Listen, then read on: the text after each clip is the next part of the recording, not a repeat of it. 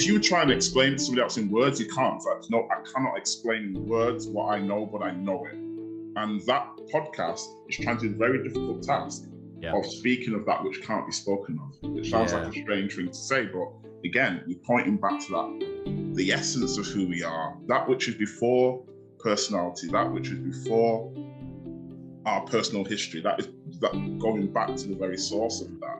And then once we find that source, radiating from that source in the world, once we found it, we then almost allow that to shine forth from us. And that is the essence for me of being who we are. It's when we remove all the beliefs, the limiting ideas of who we thought we were. And once you do that, all that's left is who you truly are.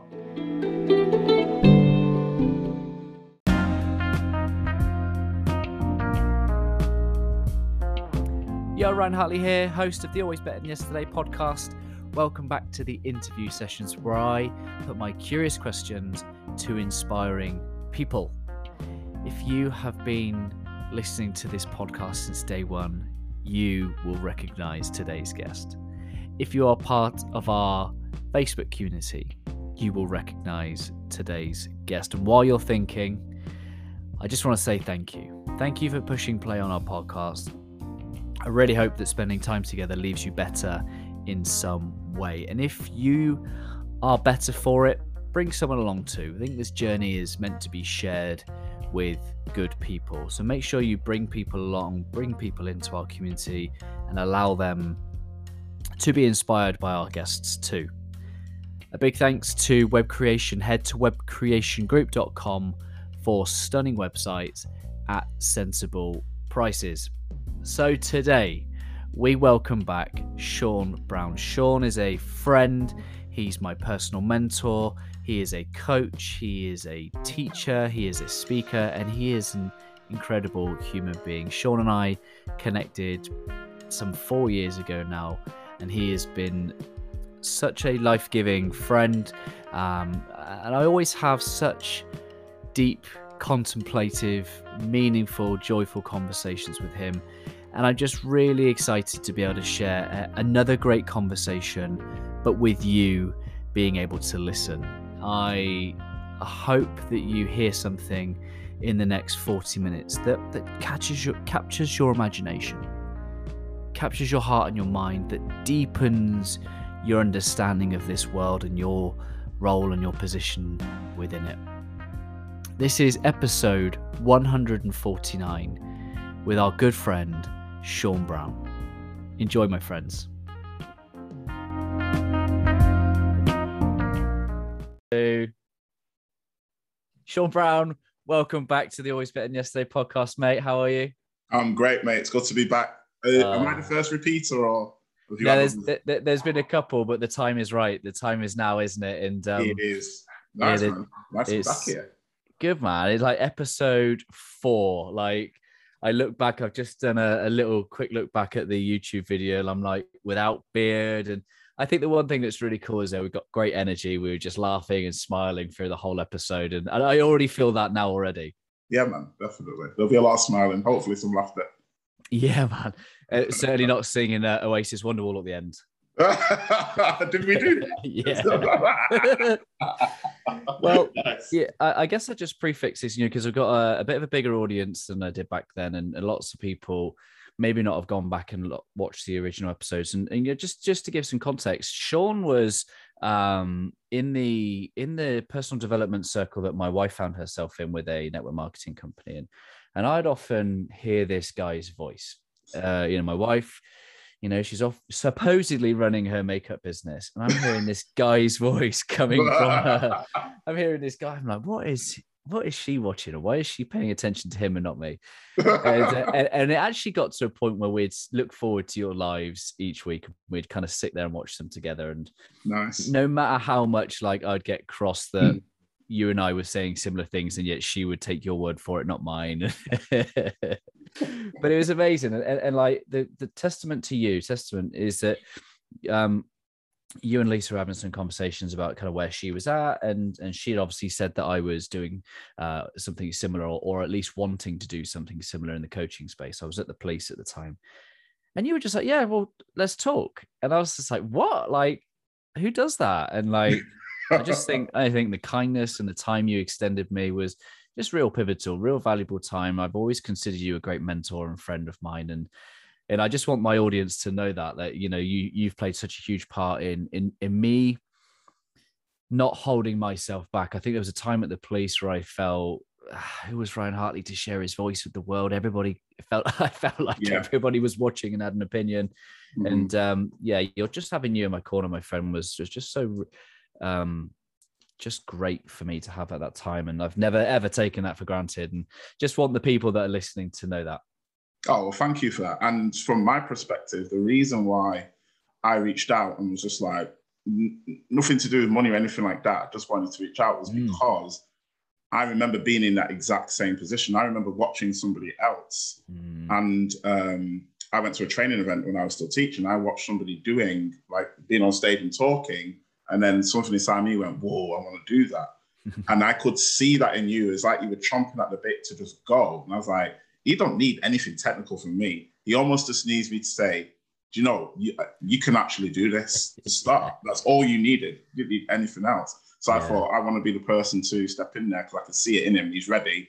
He's got what he needs to. He already got everything that he needs. So I want to be the person to just get in there and say, you know, let's go, let's get after it. And look at you now. Oh, mate, it's good fun, man. It's good fun. Anyway, this is about you. This is about you. And I want to make space for the podcast that you've just started. But the other thing, just to talk about our conversations, is that I started this game in the mindset kind of territory. You know, I was a man of science, a man of mind, but the thing I could always rely on great conversations with you was that we would contemplate the nature of the universe. We would, you know, I wouldn't have conversations like I have with you with anybody else. They were just on a whole nother level of depth and contemplation and curiosity. And I always remember that you would talk about the essence of who we are and, you know, in our natural state. And I want to make space for that today, because I'd love to kind of allow people into that kind of conversations that you and I would have had over the years that I think I'm ready to have publicly now, because I think I've grasped I've got my own heart and mind around some of these ideas. But let's talk about the podcast. You've called it the BU podcast with Sean Brown. And I know that you want it to be just one ripple effect, little ripple in the ocean. Talk to us about your heart for the podcast and why now. Yeah, man.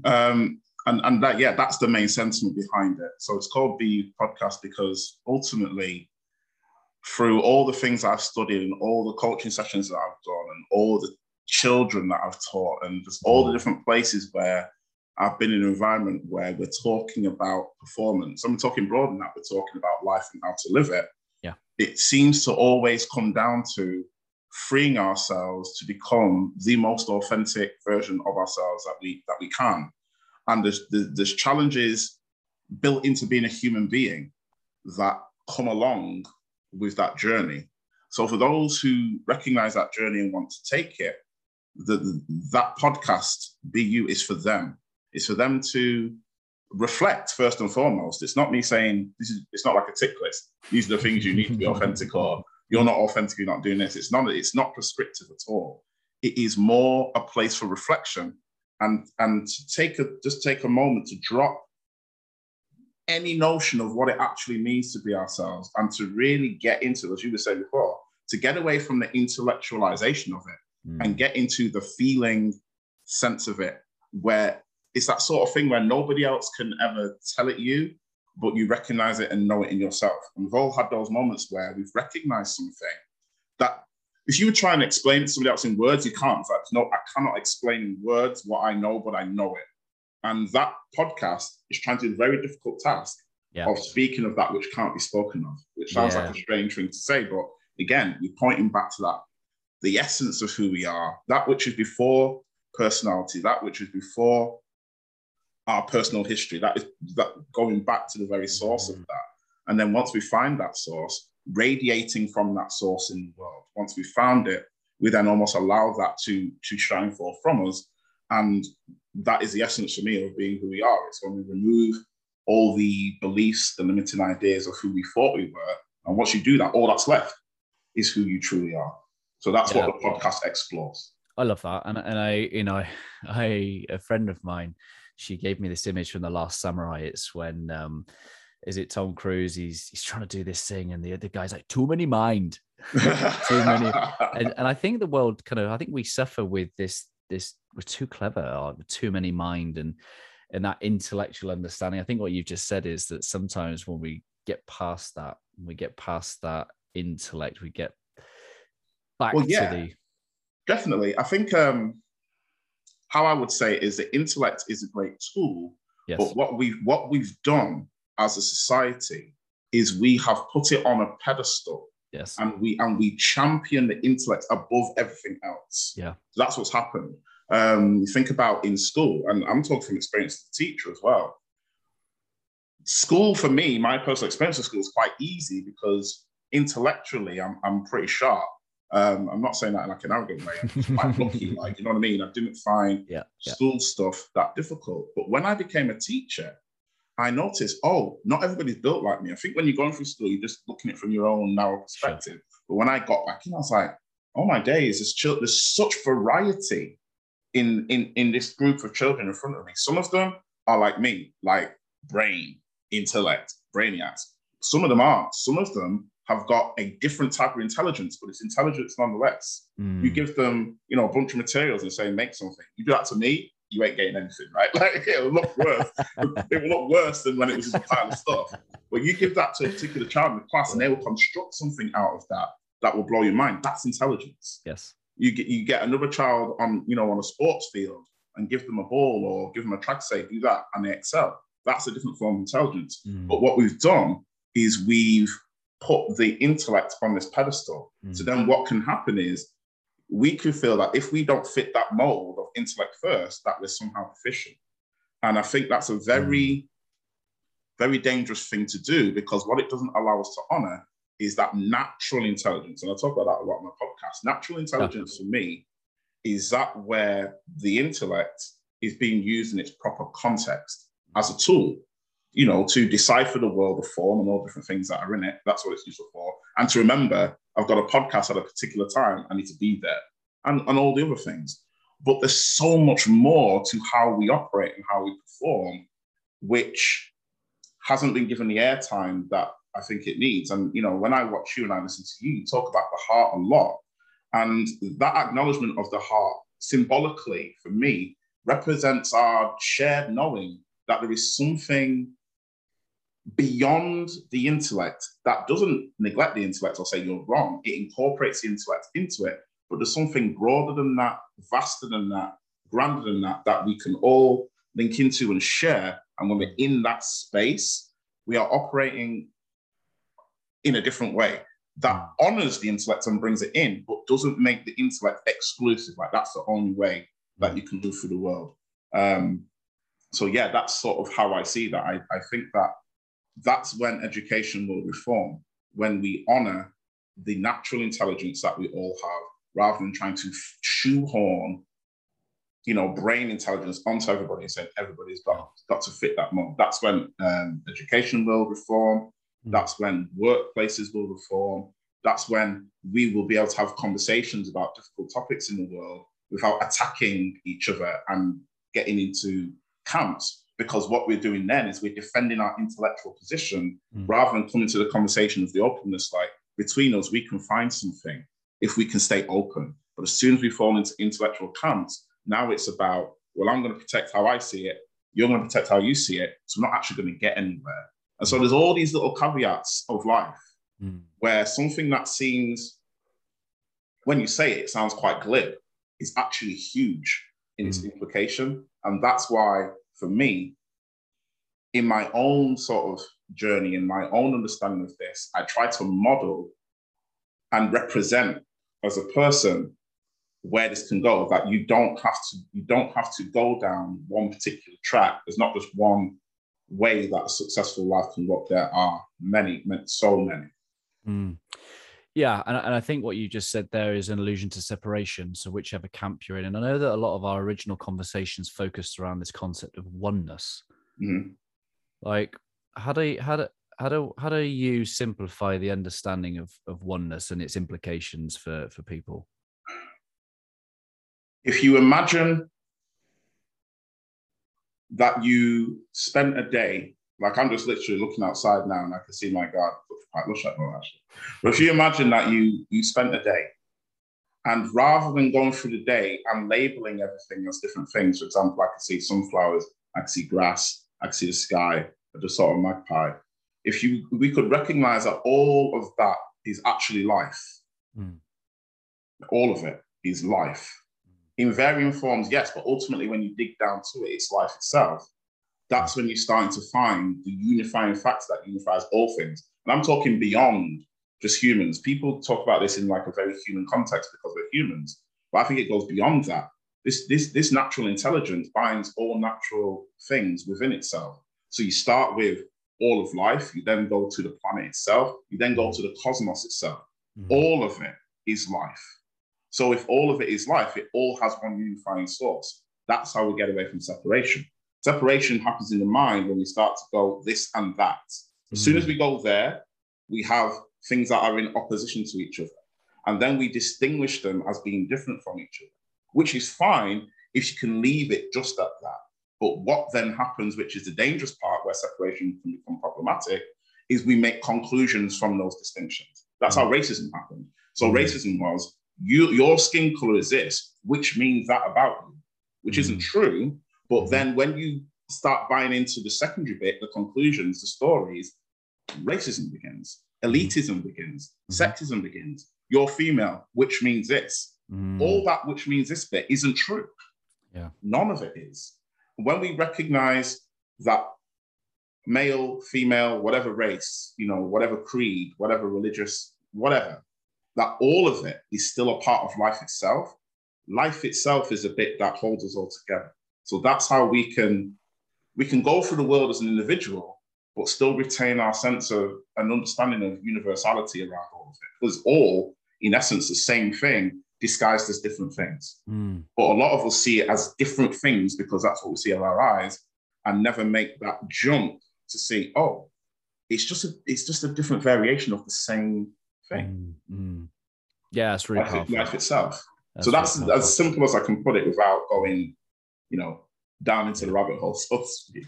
Well, and then so I quite naively used the word implications, and some of the things you've just said there around racism, sexism, all the sort of humanistic problems that we have in the world, greed, and they are some of the implications of a superior, a superior intellectual race. And I think always, mate, always. That's where it starts. I'll never forget watching. I was with the kids and we watched Pocahontas.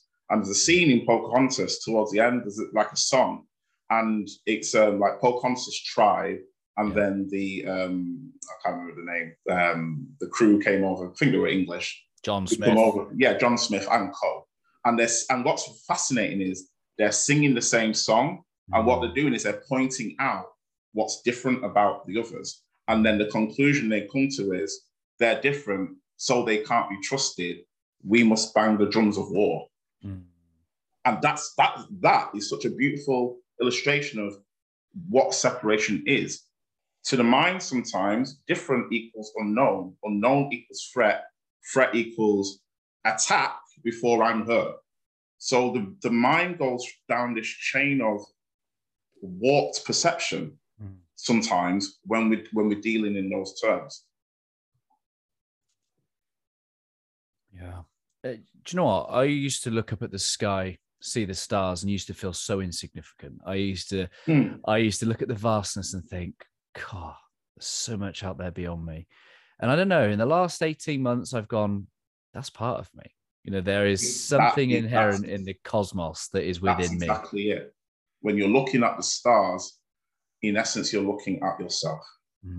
Nuts, isn't it? And so if I'm listening to this podcast right now, 2 years ago, I'm like, what are these guys chatting about?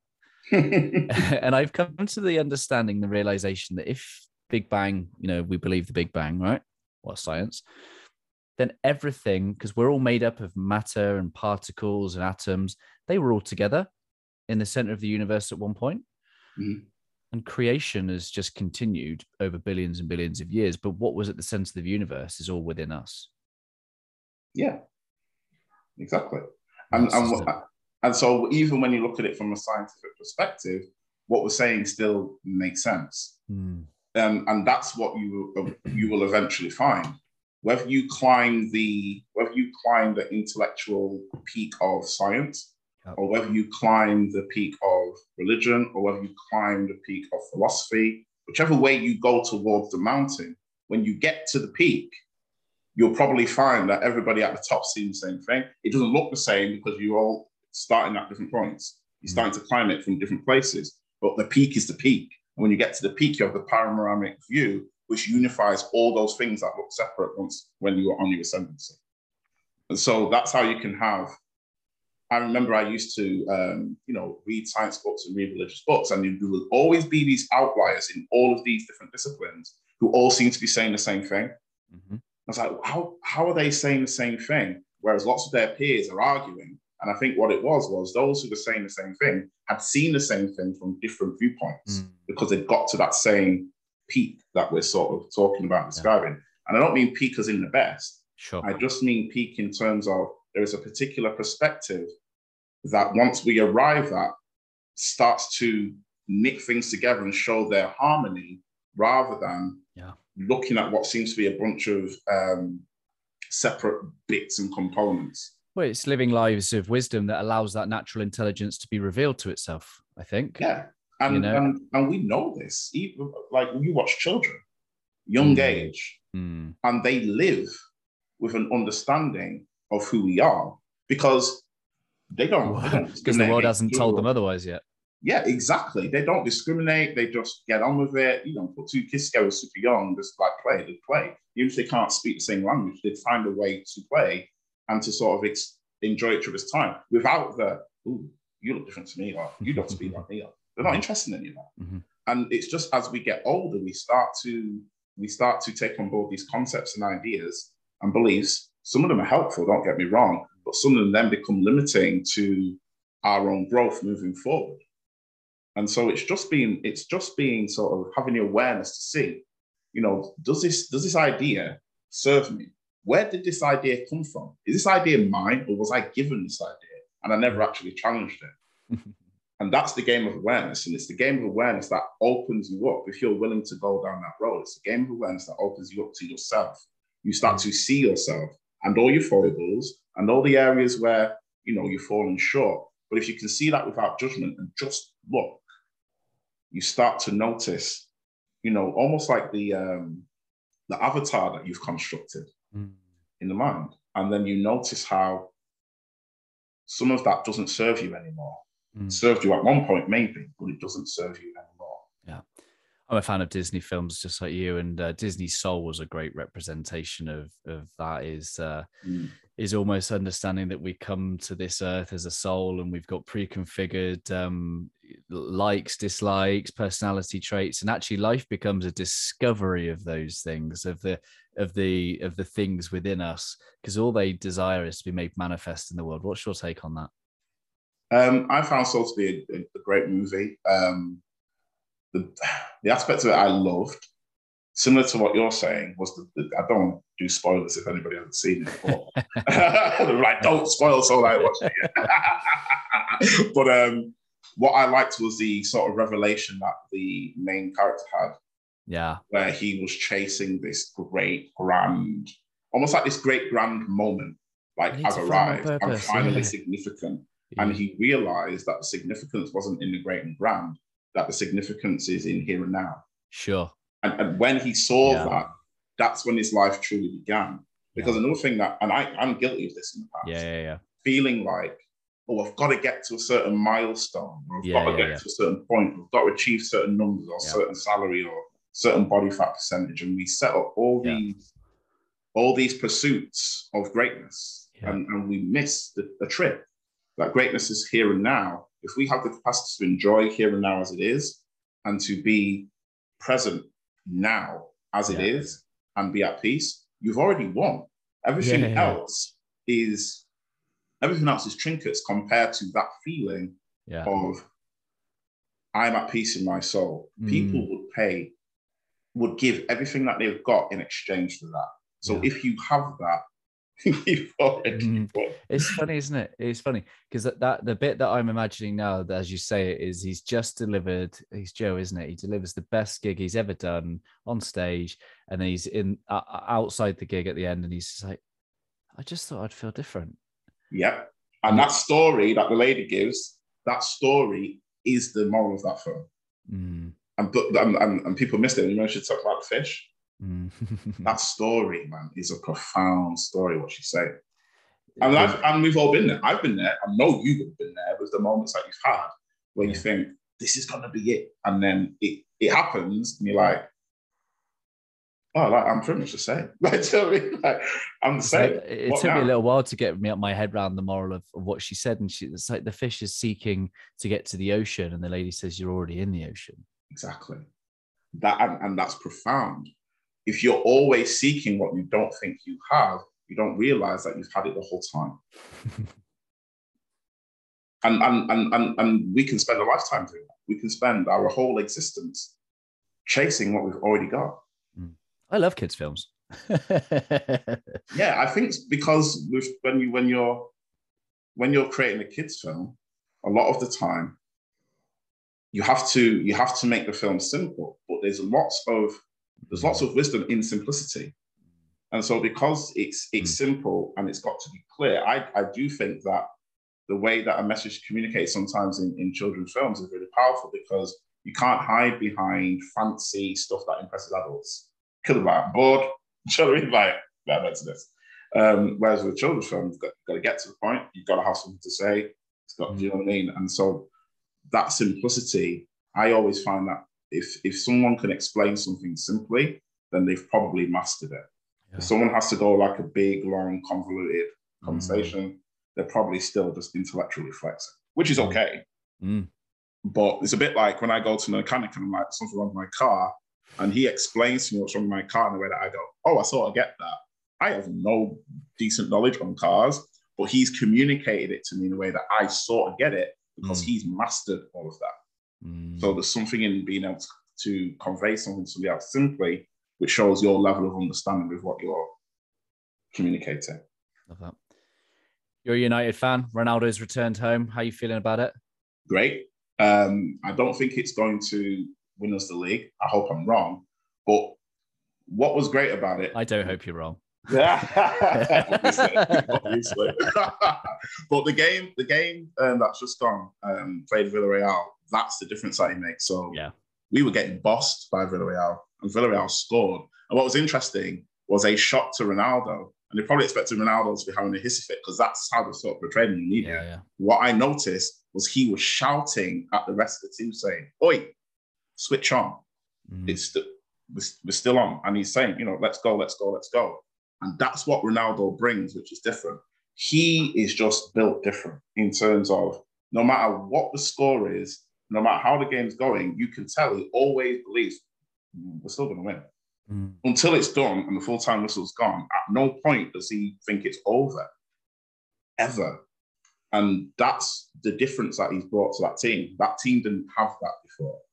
Like that, just that rock solid, and can be perceived as arrogant, but it can't be arrogant because what he's saying and what he does matches. That's not arrogance, it's just what it is. He brings that to the team. And so the whole team is lifted by his presence. So I'm excited because of that. And obviously for nostalgia, because I remember watching him when I was a lot younger and just being in awe of, one, how great he was at the game, but also just being able to watch someone just walk in their own greatness and be very comfortable with it. He's very un-English, do you know what I mean? Like, we're used to people being like super humble, like, oh, well, it wasn't like this, whatever. And I remember it's so funny when he was a lot younger and he was at some premiere or something. It was him, because it was Rio Ferdinand and somebody else. And they said to them, who's the best player ever? Rio Ferdinand said, like, might have said Maradona or Pele or something like that. Yeah. And I think it was Anderson who would play. He said something like that. And Ronaldo said, me. And the other two were laughing at it. And he sort of laughed afterwards. But when he said it, he was dead serious. Yeah. He wasn't joking. He was dead belief, serious. Just true belief, isn't it? And I guess I could see Nathan over your shoulder. He's becoming a young man now, similar to Corey's age. And, they start to look up to these people as mentors. Gone are the days when it's just the dad in the world. They're looking up to me and you. They're starting to get role models out in the world. How do you feel about, bringing up Nathan in a world of mentors and role models? And Nathan's on his journey, man. Like, I can't control that. So he's going to be inspired by whoever he's inspired by. And I think my only job is once whoever he's sort of been inspired by is sort of tapping into his zest for life, his joy for life and his journey in a way that I feel isn't going to harm him. It's going to be who it is. At the end of it, he supports Liverpool, so I've had to come to peace with, you know what I mean? And that's sort of what I mean. Like, but it's his journey, that's his life.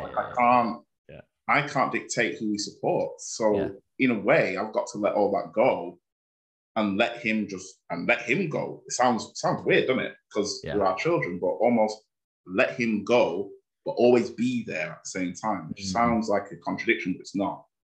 Let him go live, but be there always as a support, as someone that he can run to. I don't know, and all of that. Always be there for that, but trying to let him go and sort of become his own person at the same time. Again, we could bring it back to Disney. It's like leading like Crush, isn't it? The big turtle. It's just like being there, and when the little turtle falls off into the jet stream, he's like, "Whoa, jelly man, just chill." Exactly. And I remember because Nathan played football now, and I remember the first time someone put like a bit of a tackle on him, and the dad in me is sort of like, destroy that ball. Like, do you know what I mean? Like, you want to run up the pitch, let him know you're in a game. Slide tackle, like just crushing kid. But then after that, sort of egoic, protective, I'm going to kill everyone mode. Stop. It's like, no, this is his. He's got to learn from this. So I'm dead silent, didn't say anything. He looked at me and I'm like, "You're all right." And he's like, brushed himself up and carried on. And it's things like that where, look, he's in pain. He's just been cropped by someone, but it's his journey. It's his journey, like to learn to deal with setbacks and difficulties and pain, because there's going to be moments like that, but to still be there and support. That sort of feels like how our relationship is going at the moment. Oh, it's such a paradox, isn't it? It's such a paradox. And I was fortunate enough that Corey followed the blue. Unfortunately, you've seen the pictures of Brooke. Like her nature is antagonistic at best. So unfortunately, Grandad got in there and bought her a full Liverpool kit, much to my displeasure. Always makes me chuckle. I can still see that picture now. And it's a face because she knows. You can tell the face.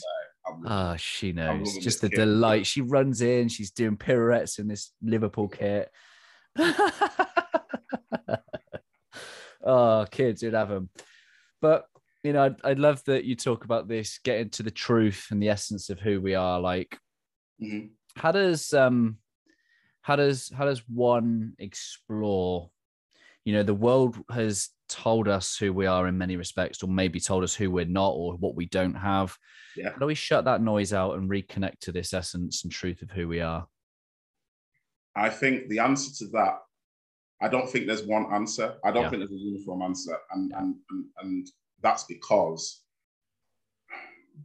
how we're built can be so different. The nature of the conditioning that we've got can be so different. That the antidote to that conditioning, therefore, has to look different as well. Cool. What worked for you? What worked for me was recognizing from my own experience, like looking at what my own experience was telling me compared to the stories I had in my head and what they were telling me, and noticing there was a difference between the two. That's what worked for me. So I would expect one thing and then experience something else. And I was like, I can't go against what my experience has shown me, because it's my experience. It's happened. So it's a bit like, if you imagine like science. Back in the day in science, I'm not massively scientific, but I remember in secondary school, like the layout of a science experiment was, you always started off with your plan and your hypothesis. And the hypothesis is, this is what I think will happen. But surely it takes a terrible scientist who goes, this is what I think will happen, and then twist the data to make that happen. The true scientist is never in love with their hypothesis. The true scientist is in love with the truth. So a true scientist will have a hypothesis, but then will always trust the results. And so for me, it was a bit like that. And when you start to do that, you can be surprised by what you start to discover. And then, sorry, Karen. No, go. You go. I was going to say, I've been listening to Dr. Bruce Lipton, who talks about the wisdom of your cells, and he says that in science, he says that there are no exceptions to the rules. There is always meaning. Yeah. And I guess it's having that curiosity to go and understand that. And the openness, right? Because the conditioning is like a groove that's been sort of worn in over time. So it does take a level of going into the wilderness, so to speak, to start challenging that. And this is why you can find people who've had the same ingrained ideas for years and years and years, that you can tell the rest of the world have moved on from, but that person hasn't. And it's because they hold so cherished to them, they can't even think of exploring and seeing whether these ideas still hold water or not, or whether they still serve that particular person. So it does take a degree of surrender. It takes a degree of surrender to what you thought was the truth, your hypothesis, to then go and find the truth. And then the crazy thing about the truth is that I don't think the truth is a static thing. Yeah. I think that's a limiting belief. The idea that the truth is this thing that once you found it never changes. I just don't see it like that. I see truth in the same way as I see our state of being, which is always evolving. So what you start tuning into is a more evolved sense of what truth is, which is why, remember when we used to talk about this back in the day, you said to me, I don't know about all this. Whereas now, you're on board. It's not that anything's changed in terms of what's true and what's not. What's changed is there's been an evolution in terms of our level of capacity to hold these ideas now. Those ideas have always been there.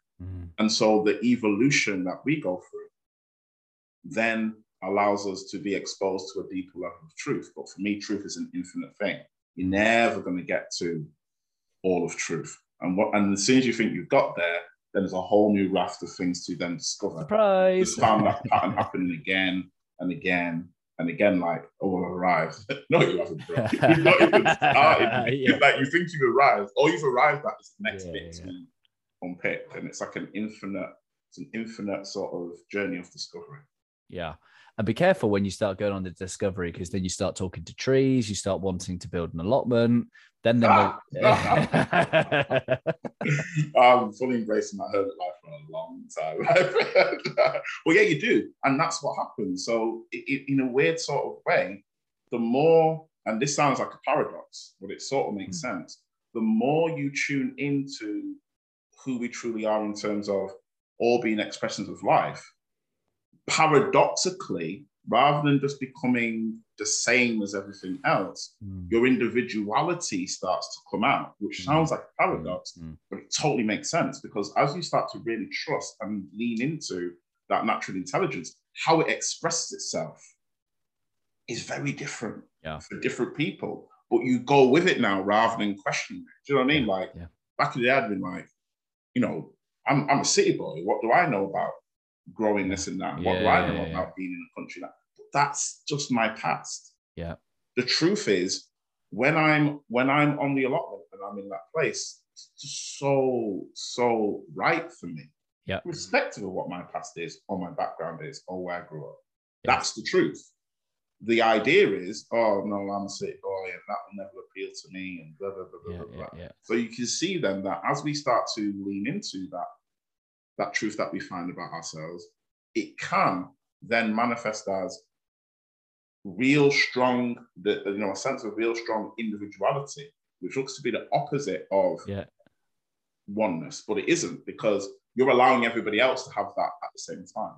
Yeah. You're not dictating and saying, because I love allotments, you must love allotments. Because I think it's this way, you must think it's that way. You actually let everybody then go their own way. Yeah. You realize that their path is theirs and your path is yours, and it doesn't have to look like yours.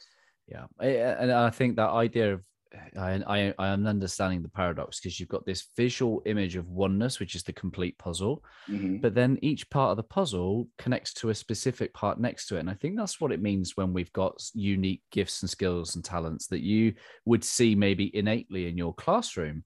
And the thing I love encouraging people is saying that lock and key that you've got, it connects with somebody else in the world who's going to need that. Like you and I just said, DIY. Like for me, I'm never going to do it myself, like because but I need someone in the world who's got that gift, skill, and talent. Exactly. And our job is to find and connect with those people. And if that includes monetary exchange, then so be it. But exactly, it works harmoniously. Yeah. So there is a harmony that comes, and that's where you can hold the idea that looks like a contradiction in that. So I never forget when I went to the choir for the first time. I went along super nervous. Oh my God, like, what am I doing here? But at the same time, super excited. And then we were just warming up, and then we were all warming up. It's like, right, you lot sing this, you lot sing that, you lot sing that. So we're all singing it separately. And he said, right, all together. And we all sang. And as soon as I heard that first chord, I was like, I'm home. Jeez, this is amazing. And that was the paradox was no longer paradox, because what you've got 30 plus voices that are individual. Yes. But when they're working harmoniously, they sound like one voice. And that's the heart of it. Yeah. So when you're bringing those parts together, they do move as one. Yeah. They operate as one seamlessly. But in order to get there, each part has to be almost in its position to support the collective, which is what you're saying as well. Yeah, I think some of I wonder how clear this is going to come. Maybe you can be the judge of this, but my learning that particles together become atoms, and atoms together become molecules, and molecules together become organisms, and then we become species. We think that evolution has stopped with the human. Evolution is still if we're talking about that process of 1 + 1 plus something new, creation, if that process of creation, I think humans together, the next form of that creation is what you're discussing, is the united energy. It is the culture that we feel the energy from. It is the 60,000 fans singing "You'll Never Walk Alone" electricity vibe. It is the choir in harmony. And I think whilst we, and I think I don't know how much we've explored this as the next phase of creation, but like, because we understand that two separate things becoming one looks like a thing. We are a thing. Our children are a thing. But that feeling of when we all come together with the same energy and love and direction and harmonious song or whatever that might be, I think that's the next palpable thing of when 1 + 1 becomes bigger than what it's all made up of. It becomes bigger than the sum of its parts. And it's because you recognize in that there's something beyond it. There's something beyond what it looks like on the surface. There's something beyond that. Like, as you said, when say like you're in that crowd and you hear that, and there's something in you that just absolutely revels in it. It's not just because it's people. It's because it's connected you to something beyond that. It's beyond it. And again, it's difficult to put words to it. People use the word love to sort of try and go there, and I think it's an appropriate one. I just think the difficulty sometimes with the word love is people's conditioning of put love in specific places of their lives. That makes sense. So a lot of people think of like romance, when they think of love, and don't see it in its broader terms. Like, unconditional love literally means there is no condition that someone needs to meet in which I would withdraw my love. And then if you think of that as in like a universal context, then this sounds like a bit bizarre where I'm going, but you then recognize that universal love covers all the mistakes, all the things that we're getting that are sort of not great on the planet at the moment, is all covered with this unconditional love, which sees it, but does not judge it, does not condemn it, does not say, right, you're going to be annihilated because of it, but allows all those mistakes to be then recognized and seen, and how do we do this better? And then, as you're talking about, the evolution to something better happens off the back of that. And so that universal love is it's like the salve that you can't see, but it's there. And there's moments when we drop into that and recognize that it's there. And there's those moments that, again, there are no words for, but there's something being communicated to you beyond the words. There's never any words for it. But for sure, that is where we're going, because we can't stay where we are. We can't, because we're getting to the point now where we're technologically advanced, but we are still spiritually quite juvenile. And that becomes a dangerous situation, because you've got technology weapons where we could wipe each other out. And then you've got the paradigm separation, which justifies wiping each other out. That can't sustain itself. It won't sustain itself. So what has to happen is collectively, and I think it is happening, there is collective growth. But usually when you've got growth, you've got growing pains. And I think what we're seeing in the world at the moment is a lot of those growing pains at a planetary level. But it's leading somewhere. And I think the recognition that evolution always happens, we're not in control of it, something beyond us is, allows us to let the world be what it is at the moment without condemning it. Because once we're in that condemning spirit, there isn't actually anything that we can give the world anyway in order to help it get anywhere. Sean, I love sharing space and time and conversations with you. It always leaves my heart and mind expanded in some way. If there are people that are listening and they're like, I need to get around this guy, I need to hear more from him, maybe I need to work with him, where shall they head?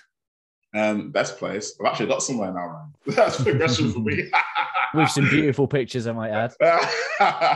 The best place to find me is at my website, SeanBrownCoaching.com. So you can find me there. There's a link to the podcast as well, BU Podcast, which you can find normal places you find podcasts, Apple, Spotify, all this stuff. And yeah, the website's sort of my hub where I've got podcasts, I've got writing that I've been sharing, I've got pictures of my dog on there, and that's the main hub. So if anybody wants to get in touch, I would go there. And there's a contact page. I love hearing from people and sort of connecting with people. So if anybody wants to reach out and ask me anything, that's the place to do it. Mate, thank you so much. Thank you for your friendship. Thank you for your continually checking in on me. It's I don't take it for granted, my friend. I really appreciate it. And I'd be honored if you'd leave us a final thought from your good self. Oh, final thought. All my thoughts are done. I think, I think this conversation's been great. It hasn't gone where I thought it was going to go. It's been a very expansive conversation. And I think my final thought would be, always leave yourself open to being surprised by life. Don't close yourself off. Just allow yourself to be open. Go through the world and allow the world to sort of show you these things that we've sort of been alluding to here that may sound a bit like, whoa, how have you got to there? But got there in very everyday and simple ways, and everybody else can. So just, always remain open and sort of follow those people who sort of reflect and represent that openness for you, and let them help you to remain open, and let's see what you discover in that spirit of openness, open-heartedness, just an open spirit. Sean Brown, love you, brother. Thank you. Lots of love, mate.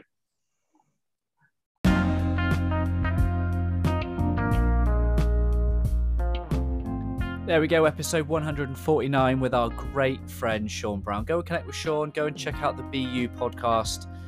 And thank you for making it to the very end of this podcast. I hope that this has served your heart and mind well. I'd love to know what this conversation has inspired in you. Make sure that you let us know. Either you can take a screenshot and tag us both in, or you can email me, ryanbhartley@gmail.com. Always keep this podcast a two-way conversation. Thank you, my friends. Keep listening. Always love.